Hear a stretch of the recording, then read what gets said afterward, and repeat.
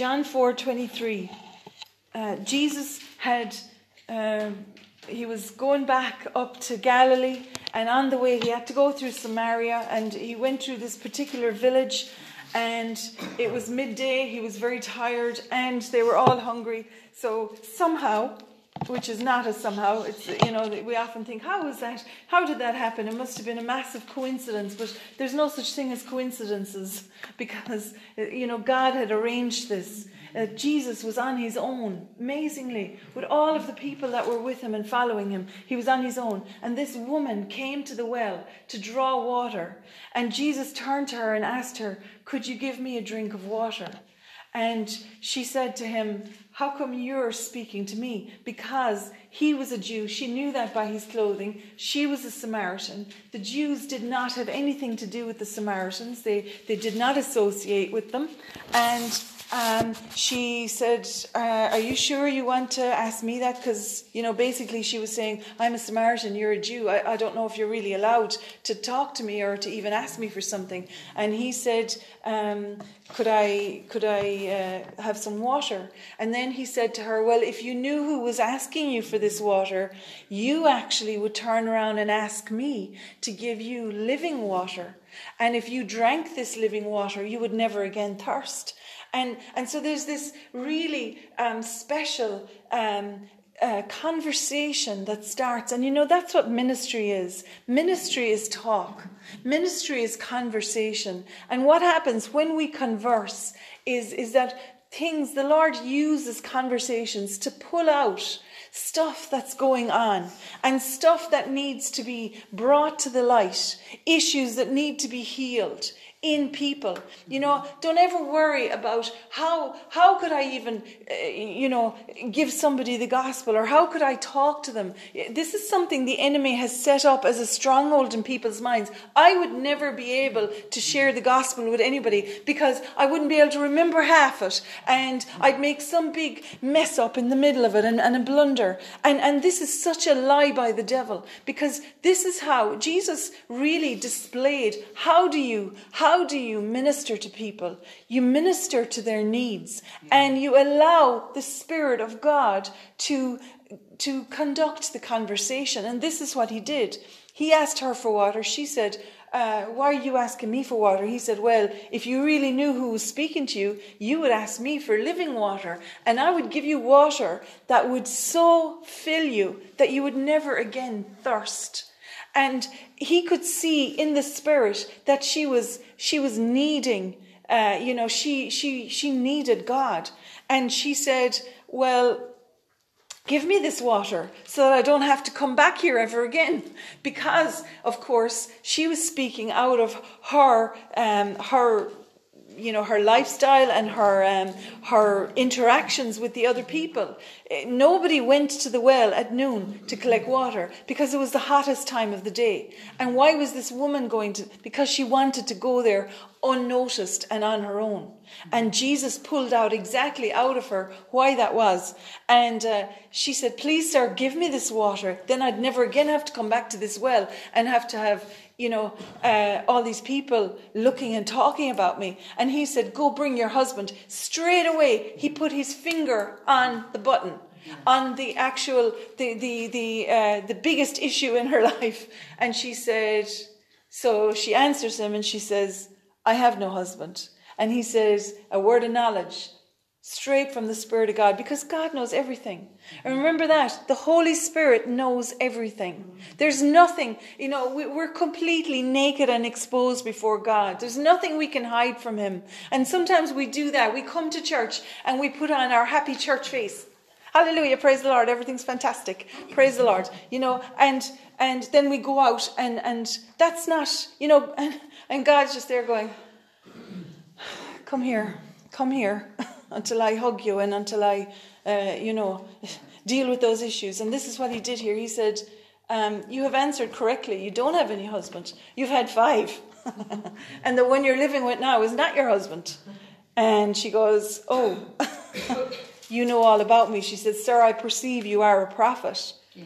And then she says, "Well, why do you Jews say that we can only worship in such a way when we Samaritans worship this way? And she starts to get into a religious argument. And again, this is where that Leviathan spirit tries to operate, to twist, and Jesus was speaking straight to her heart. And I'll tell you, people, friends, he's speaking to every one of our hearts.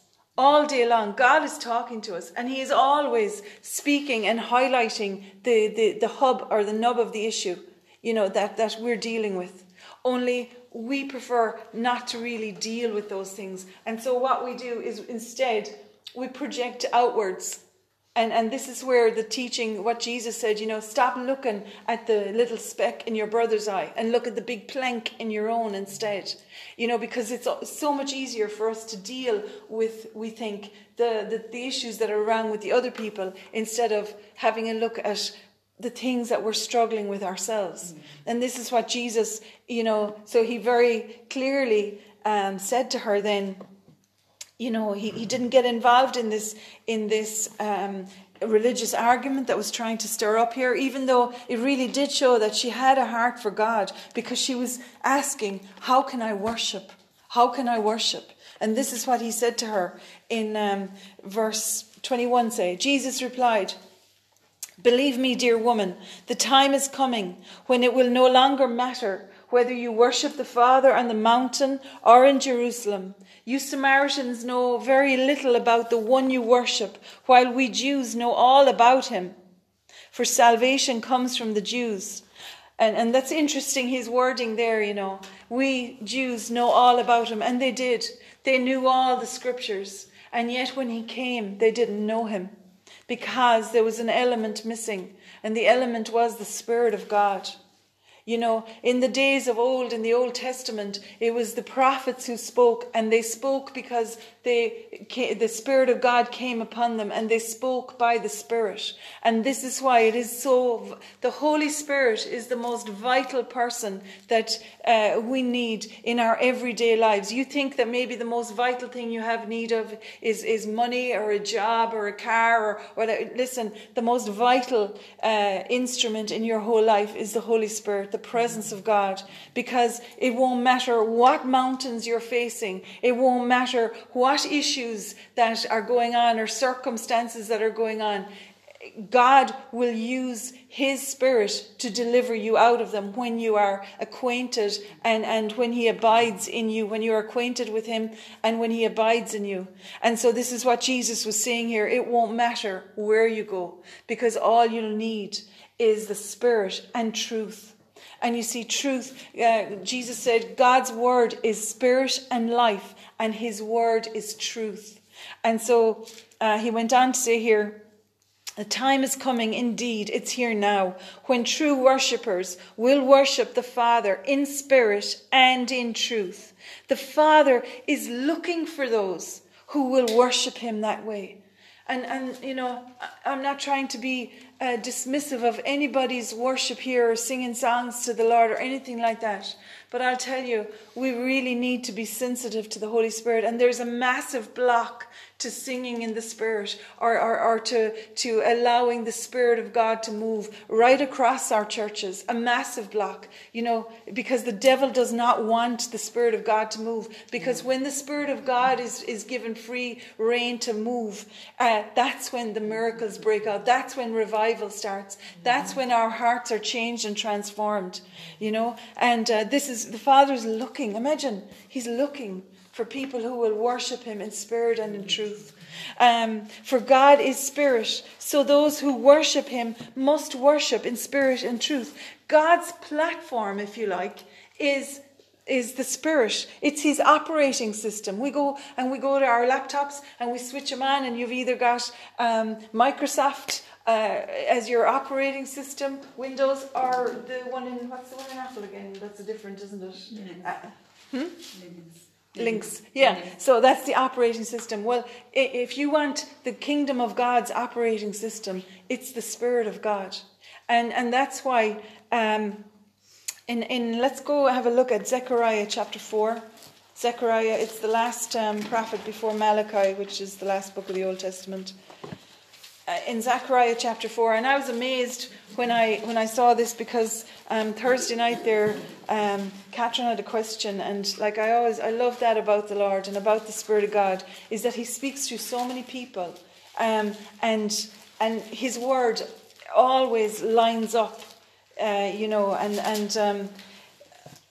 was. I was going for the scripture, and not by might, not by power, but by my Spirit, says the Lord, which is verse 6, I think, isn't it? But actually, when I started reading the chapter, it's amazing. It's talking about the lampstand and the 2 olive trees.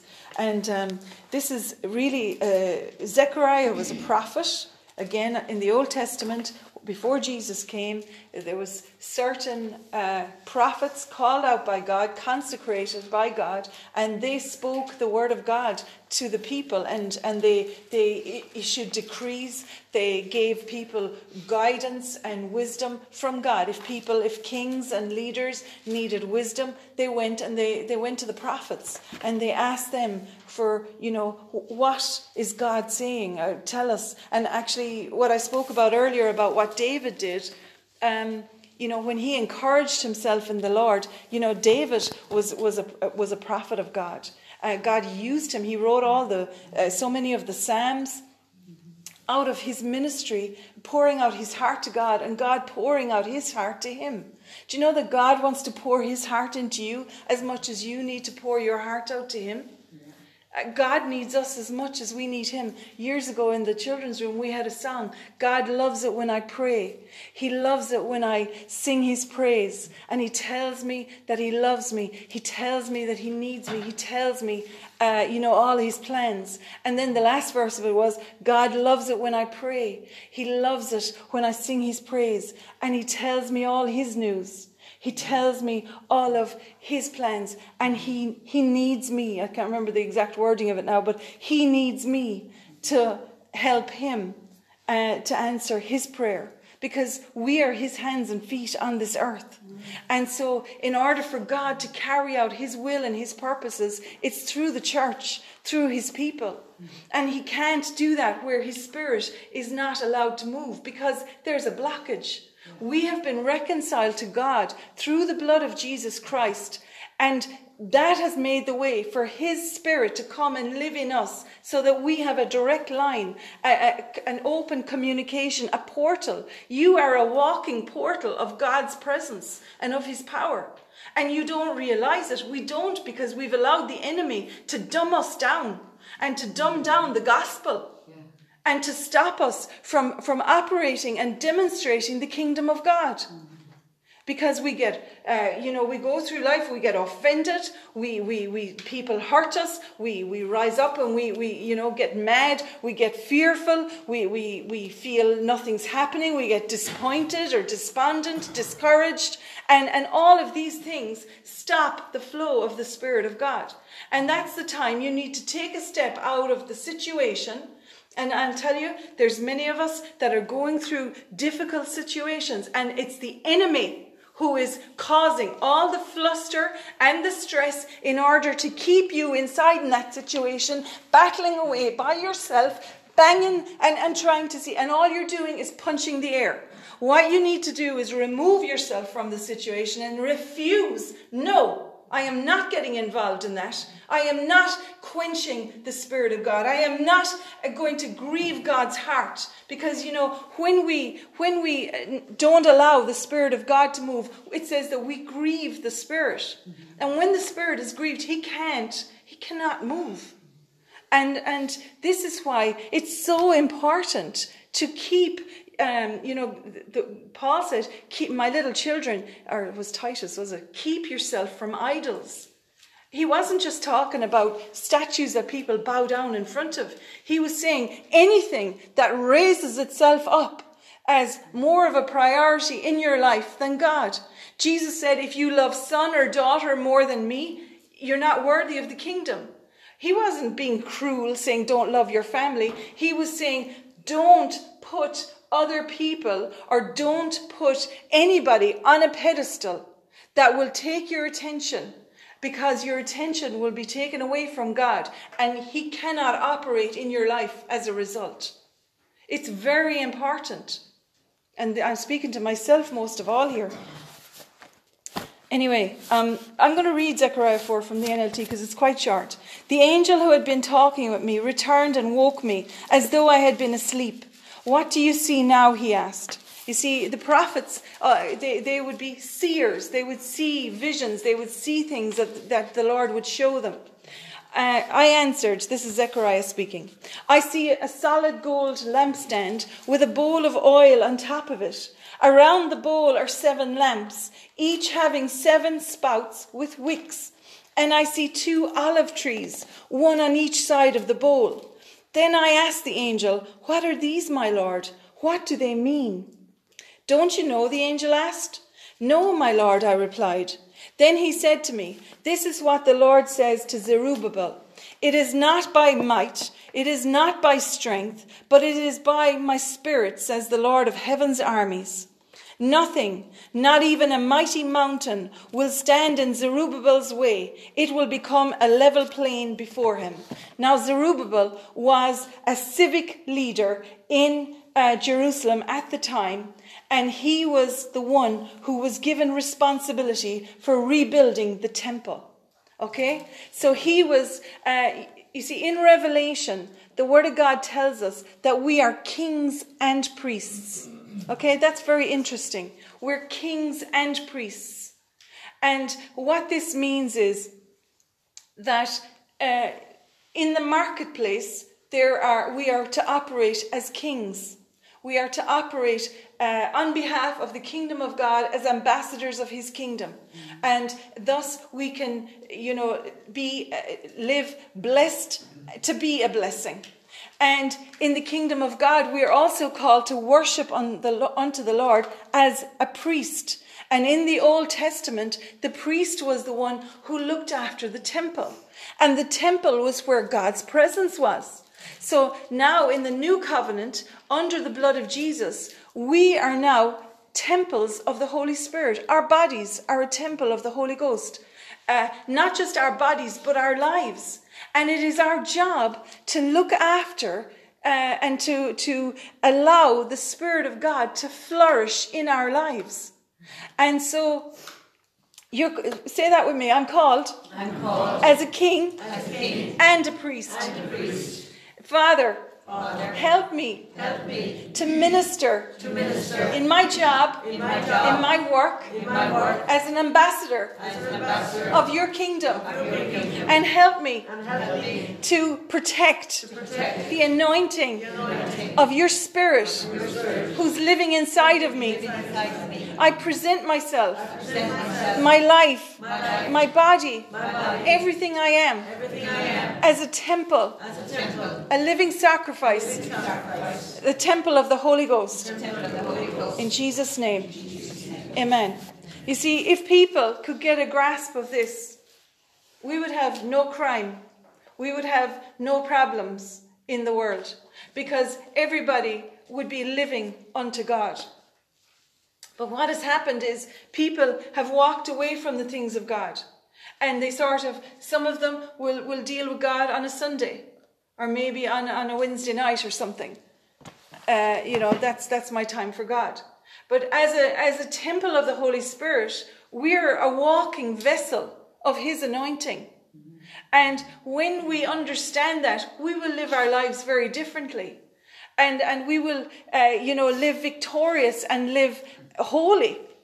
People say, well, I can't be holy because I'm a real, I fall and I sin. Well, guess what?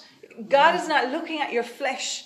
He's looking at your spirit. Amen. And we have been washed and cleansed with the blood of Jesus and made right with him. And you are a temple of the Holy Spirit, and you are holy. You are consecrated and set apart to God. We spoke about that last week.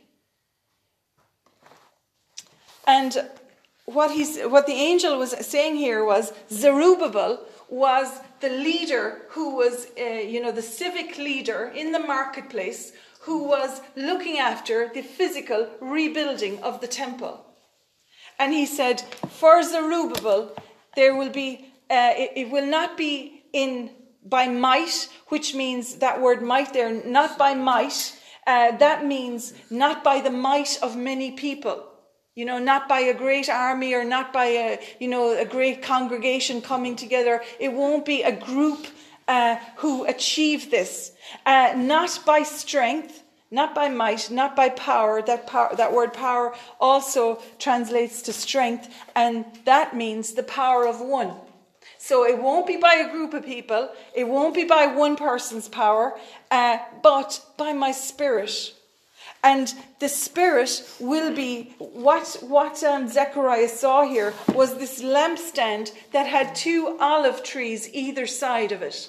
And the olive trees had, like a direct feed into the lampstand. Because, of course, oil, the oil was used as fuel for the lamps. And so this oil was being poured straight into the lampstand. That's what Zechariah saw. And often, when people have dreams and visions from God, they're totally confused. And they're saying, I had this really weird dream and it was really real. But I can't make head or tail of it. It was there was a truck in it. And years ago, I had a dream, a really profound dream one night, that I was in this kind of a depot, and that there was these giant trucks, that go to the quarries, that actually, not just the regular sand truck, but the articulated ones, the giant ones.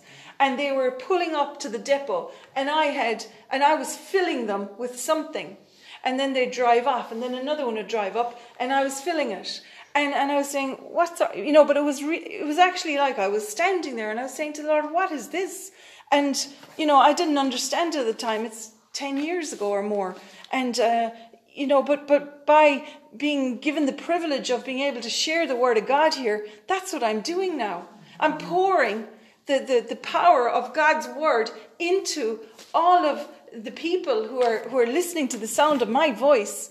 Nothing got to do with me. I was only like a depot worker inside there. But you are the ones who are the big articulated lorries, carrying off that with you as you operate in your daily lives, filled up. So this is what Zechariah saw here, was this most unusual thing. And he was saying, what do the olive trees signify? I know what the lampstand is, but what are they? And God said, that's a direct feed of my Spirit into that lampstand, and that lampstand lights up the whole temple. The lampstand is where the light came from. And so he says here then as well that there will be nothing, not even a mighty mountain will stand in Zerubbabel's way. It will become a level plain before him. So no matter what the enemy tries to put in front of Zerubbabel from getting this job done of building the temple, God, by the power of his Spirit, will level those mountains. And how is this relevant for you? God is speaking here through the word of God to us as a symbolic foreshadow that this is the way it's going to be in your life. As you allow the Holy Spirit to pour his direct feed into you, your way will be lit. And the things that you need to do will become so much easier for you through the power of his Spirit. Amen. Not by your own might, not by your own intelligence. And this is, we can see this in our lives. The things that we've tried to do in the past, where we've tried to say, right, I'm going to get all of them together now and we're all going to do this. And it didn't work out. Or you tried to say, well, I know how to do this. I'll get this done. And then it didn't work out. And there's this wondering, what's after happening? Why can't I get this done? Or why hasn't it worked out for me? It's because you've been operating in the flesh, leaning on the arm of flesh, instead of operating in the Spirit and allowing God's Spirit to direct your life, to lead you, and to smooth out that straight plane in front of you. So when Zerubbabel sets the final stone of the temple in place, the people will shout, may God bless it, may God bless it. It will be a work of God. And that's the thing, you see, there's been plenty of things that have been built in this world, even in our own lives, that have been a work of man. Well, you'll hear it said, he's a self-made man. Oh, he's fantastic altogether at his, he's got great ability. And that's the truth. God has given us gifts and talents, and he wants us to use them. But we have to make sure that it's him who's getting the glory and not man. And this is where the word of God and the things of God have got perverted. It is the reason that so many people down through the years have been so hurt in churches. And I'm not just talking about Christian churches. I'm talking about denominations. I'm talking about in families, in different environments, in workplaces. They have been hurt and wounded because people have operated where they put man as on a pedestal, and it can never work out. It has to be Jesus who's the one who's given the glory. It has to be for the glory and honor of his name. Another message came to me from the Lord. Zerubbabel is the one who laid the foundation of this temple, and he will complete it. God always completes his work. He says in Philippians, he will complete that which pertains to you. He will complete it. Then you will know that the Lord of heaven's armies has sent me. Do not despise the small beginnings, for the Lord rejoices to see the work begin. Don't ever think, look, I'm too small. The things I'm doing are too little. It's the small things that are done consistently that keep this world going. You know that? It's the small things that we do consistently that have God move in our lives and fill us with his Spirit. Do not despise these small beginnings, for the Lord rejoices to see the work begin, to see the plumb line in Zerubbabel's hand. God will do it and he will complete the work, but he needs your hands and your feet. He needs you. He needs your gifts, your abilities to carry out his work, to display and demonstrate his power. God has, you talk about devolved government. They're talking about that a lot now with the Queen's death and all that, and in Northern Ireland, they have their own government, but yet they're still under the Commonwealth and the United Kingdom or whatever. Well, it's God needs you as much as you need him. And he needs you to demonstrate his kingdom.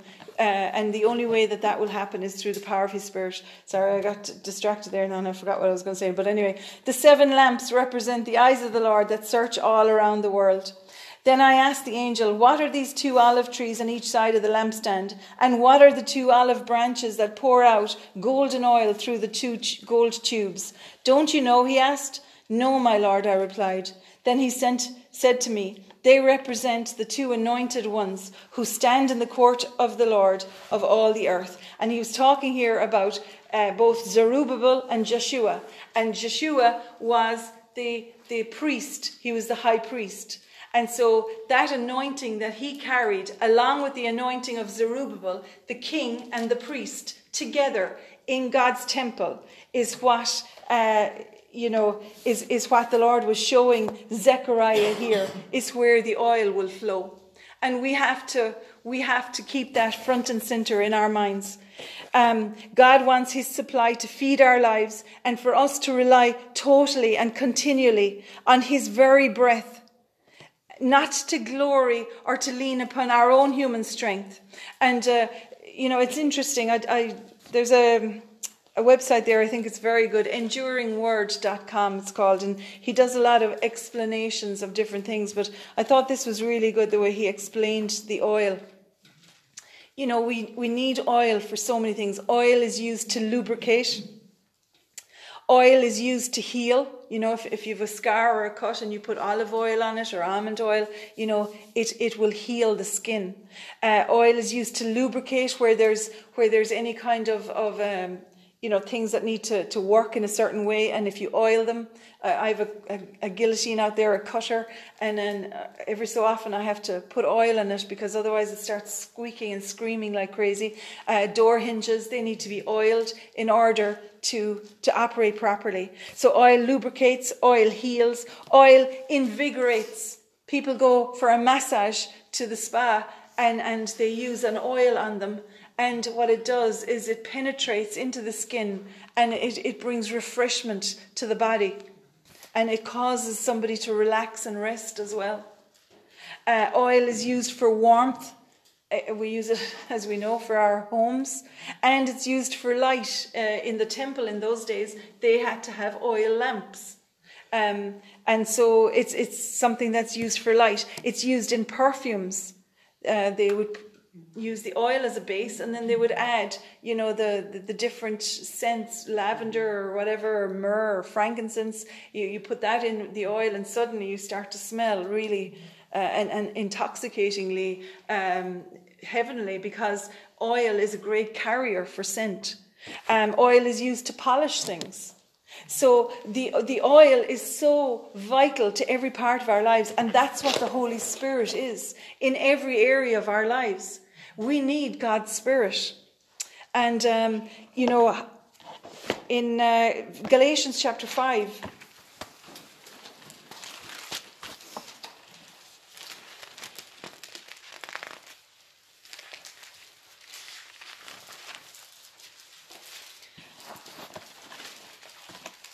In Galatians 5, it's talking about the fruit of the Spirit. And in 1 Corinthians chapter 12, it talks about the gifts of the Spirit. You can read that for yourself.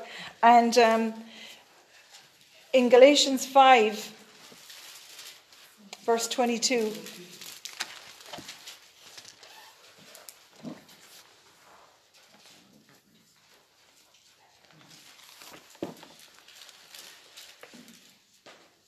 Well, let's go to 16. So I say, let the Holy Spirit guide your lives. Then you won't be doing what your sinful nature craves. The sinful nature wants to do evil, which is just the opposite of what the Spirit wants. And the Spirit gives us desires that are the opposite of what the sinful nature desires. And this is the truth. That's how Paul said it. He said, I just checked this here. The things that I want to do, I don't do. And the things that I don't want to do, I do. Well, that's when you're being led by the flesh. But when we're led by the Spirit, the Holy Spirit gives us desires that are opposite to the flesh. And this is why when somebody comes to know the Lord, maybe who last week was a drug addict, high on cocaine or heroin, or an addict of something else, alcohol or porn or whatever, and then when their lives are radically changed and transformed, and they're totally delivered, what would have taken in the flesh 6 months to do inside in a treatment center, God can do instantly in 30 seconds. And people say, well, how is that possible? It's because the Holy Spirit fills them and they receive. And you'll often find that people who are just like what Jesus saw there with the woman at the well, this woman who was like really, living in sin. She had 5 husbands. God bless her patience, 5 husbands, and now she was living with another one. And, but yet you'll find that people who were perhaps in the darkest, deepest pit are the ones who will receive instantly from God. And I never finished that in John 4. That's exactly what she did. She ran back into the town and she called them all. She was instantly an evangelist. Yeah. She called all the people of the town and she said, come out and see this guy. He told me he must be the Messiah. Yeah. And it said they all came out and Jesus stayed there ministering to them for a few days.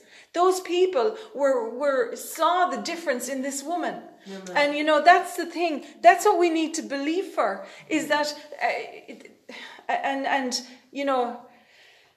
praise the Lord, that in this coming season, what we're going to see are people who are desperate and who are in desperate situations.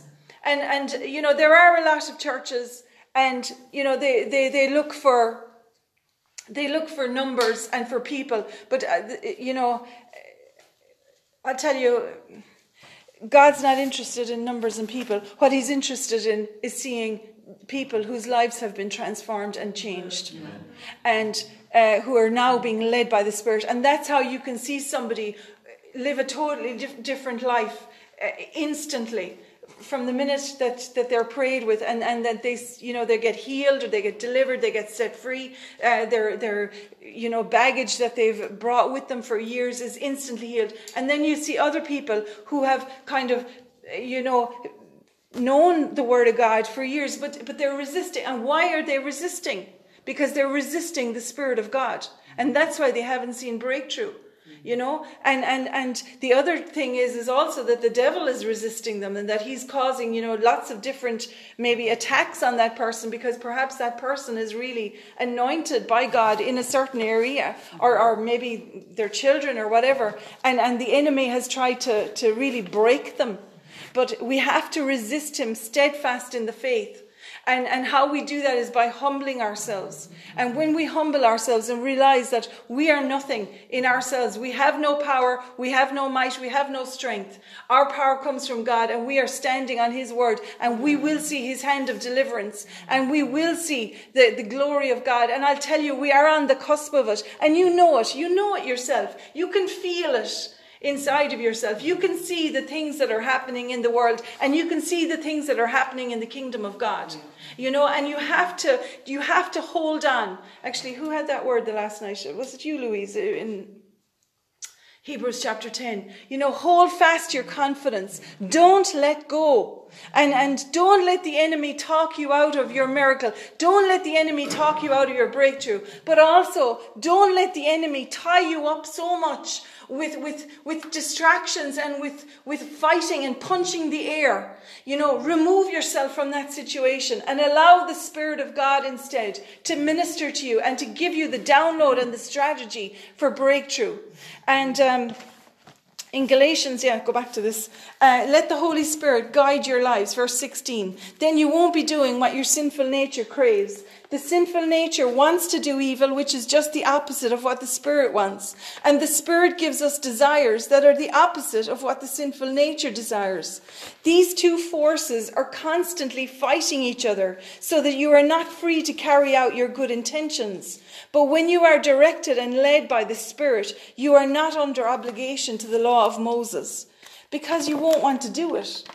When you follow the desires of your sinful nature, the results are very clear. Sexual immorality, impurity, lustful pleasures, idolatry, sorcery, hostility, quarreling, jealousy, outbursts of anger, selfish ambition, dissension, division, envy, drunkenness, wild parties, and other sins like these. Let me tell you again, as I have before, that anyone living that sort of life will not inherit the kingdom of God. But the Holy Spirit produces this kind of fruit in our lives: love, joy, peace, patience, kindness, goodness, faithfulness, gentleness, and self-control. There is no law against these things. Those who belong to Christ Jesus have nailed the passions and desires of their sinful nature to his cross and crucified them there. Since we are living by the Spirit, let us follow the Spirit's leading in every part of our lives. Let us not become conceited or provoke one another or be jealous of one another. So there's quite clear directions and instructions there in that passage of how to be led by the Spirit. How will you know someone's led by the Spirit? Because you'll see the fruit. And that's what we need to do. We need, church, and I'm talking to myself most of all here, we need to start producing fruit. And what is the fruit? The fruit we need to produce: love, joy, peace, patience, kindness, goodness, faithfulness, gentleness, and self-control. We need to be operating in love. We need to be full of joy. We need to have peace, no matter what the storm, no matter what the circumstances. We need to maintain patience and mercy with people. We need to be kind to people. We need to know that God is good and to allow his goodness to operate in our lives. We need to know that God is faithful and that we need to ourselves to be faithful to his work, to his word and his work. We need to be gentle and to have self-control. Jesus said, by their fruits you'll know them. And there's plenty of people that are out there in the world that are mass producing the fruit of the Holy Spirit, and they're not inside in church at all. And they're... Will not inherit the kingdom of God? Does that mean that in verse 21, is it? Let me tell you again that anyone living that sort of life will not inherit the kingdom of God. Does that mean that they don't want to go to heaven, or does it mean... Well, like it's just that when somebody's involved in those things, Maris, they kind of, you know, they're not living for God. And like we you know, that's what Jesus was saying, is that we have to produce the fruit, and where there's, but the thing is that God has promised us that we in our households shall be saved. And, you know, very often people are following, and you know, sometimes people are following those kind of lifestyles because they have not seen any kind of joy or any kind of life in the church, and they see nothing there for them.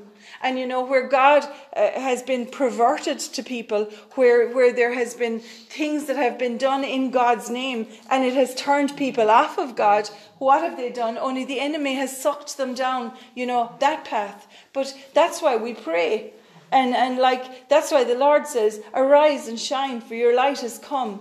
And we, you know, you might look and say, well, I see very few people who actually come to church or who live, you know, by the word of God. But the thing is that we are on the cusp of seeing the greatest outpouring of the Spirit of God. And people who have been living this way are going to be touched and instantly healed and delivered. They are, because God is faithful.